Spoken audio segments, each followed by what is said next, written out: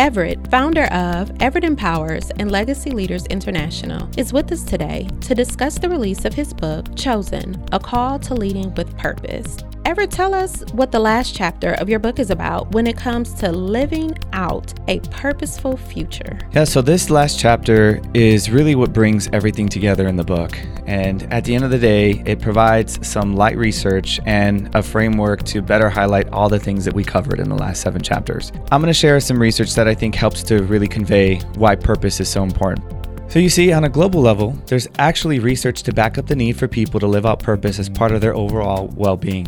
Gallup and Heathwaite's 2 major research firms conducted surveys globally asking people about purpose, highlighting what they found to be 3 significant categories from their research called thriving, struggling, or suffering. So the thriving purpose leader says that worldwide, this thriving category represents 18% of adults who say that they identified with living in this thriving, purposeful life.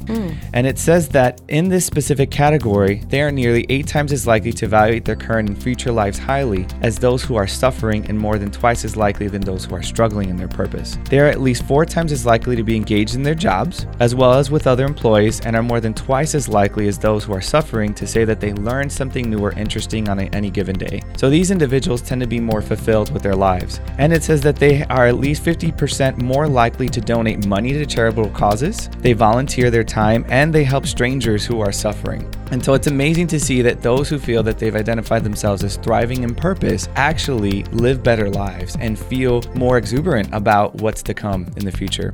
Wow. When it comes to the struggling, that's representative of 52%. So these are 52% of people who are saying, I'm still struggling in what it means to walk in purpose. And these individuals have been found to have less than 1/3 are likely to be engaged in their jobs. Their food and shelter security are similar to that of people who are thriving in this element, but they are 78% less likely to feel that they are treated with respect on any given day. But can you imagine going to work and not feeling like you're being respected? And 24% say that they're less likely to have volunteered their time in any non-employment related activities. These people are also 16% likely to help a stranger, and they are less likely to go outside of their city and explore other things that exist in the world. So these are those who identified with struggling, and that's 52%. The last category is the suffering category. And so these are people that actually say they are suffering when it comes to understanding purpose. And typically it's 3 in 10 adults. So this is 30% worldwide. So if they are employed, these individuals are 8 times as likely to be actively disengaged in their jobs. They're less than half as likely than those who are thriving to indicate that they learned something new or interesting on any given day. And they're also 83% more likely to not feel well rested. So these people are actually losing sleep because every day they have anxiety and stress about what they're supposed to do with their lives. So see, Jolanda, the data clearly articulates how we live in a world that recognizes the value of purpose and its connection to thriving in life. So there are people that are walking in purpose. That's the 18% category. But it's 18%, which means that our work here in developing and understanding purpose is still not done. We have to get people who are in those struggling or suffering categories back up to thriving so that they could feel like they're actually doing something meaningful and purposeful and intentional with their lives. So it not only affects their attitudes, right? We see this at work, but it also affects their perceptions about their health, working with other people, and even further, the views that they have on themselves. So at the end of the day,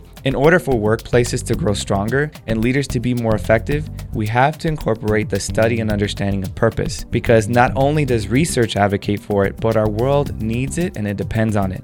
You've just heard an excerpt from Chosen: A Call to Leading with Purpose, the final chapter, Chapter 8, A Purposeful Future. If you've not purchased a copy of the book, please visit online www.chosen-4-purpose.com for more information and also to purchase a copy of the book. Again, that's www.chosen-4-purpose.com.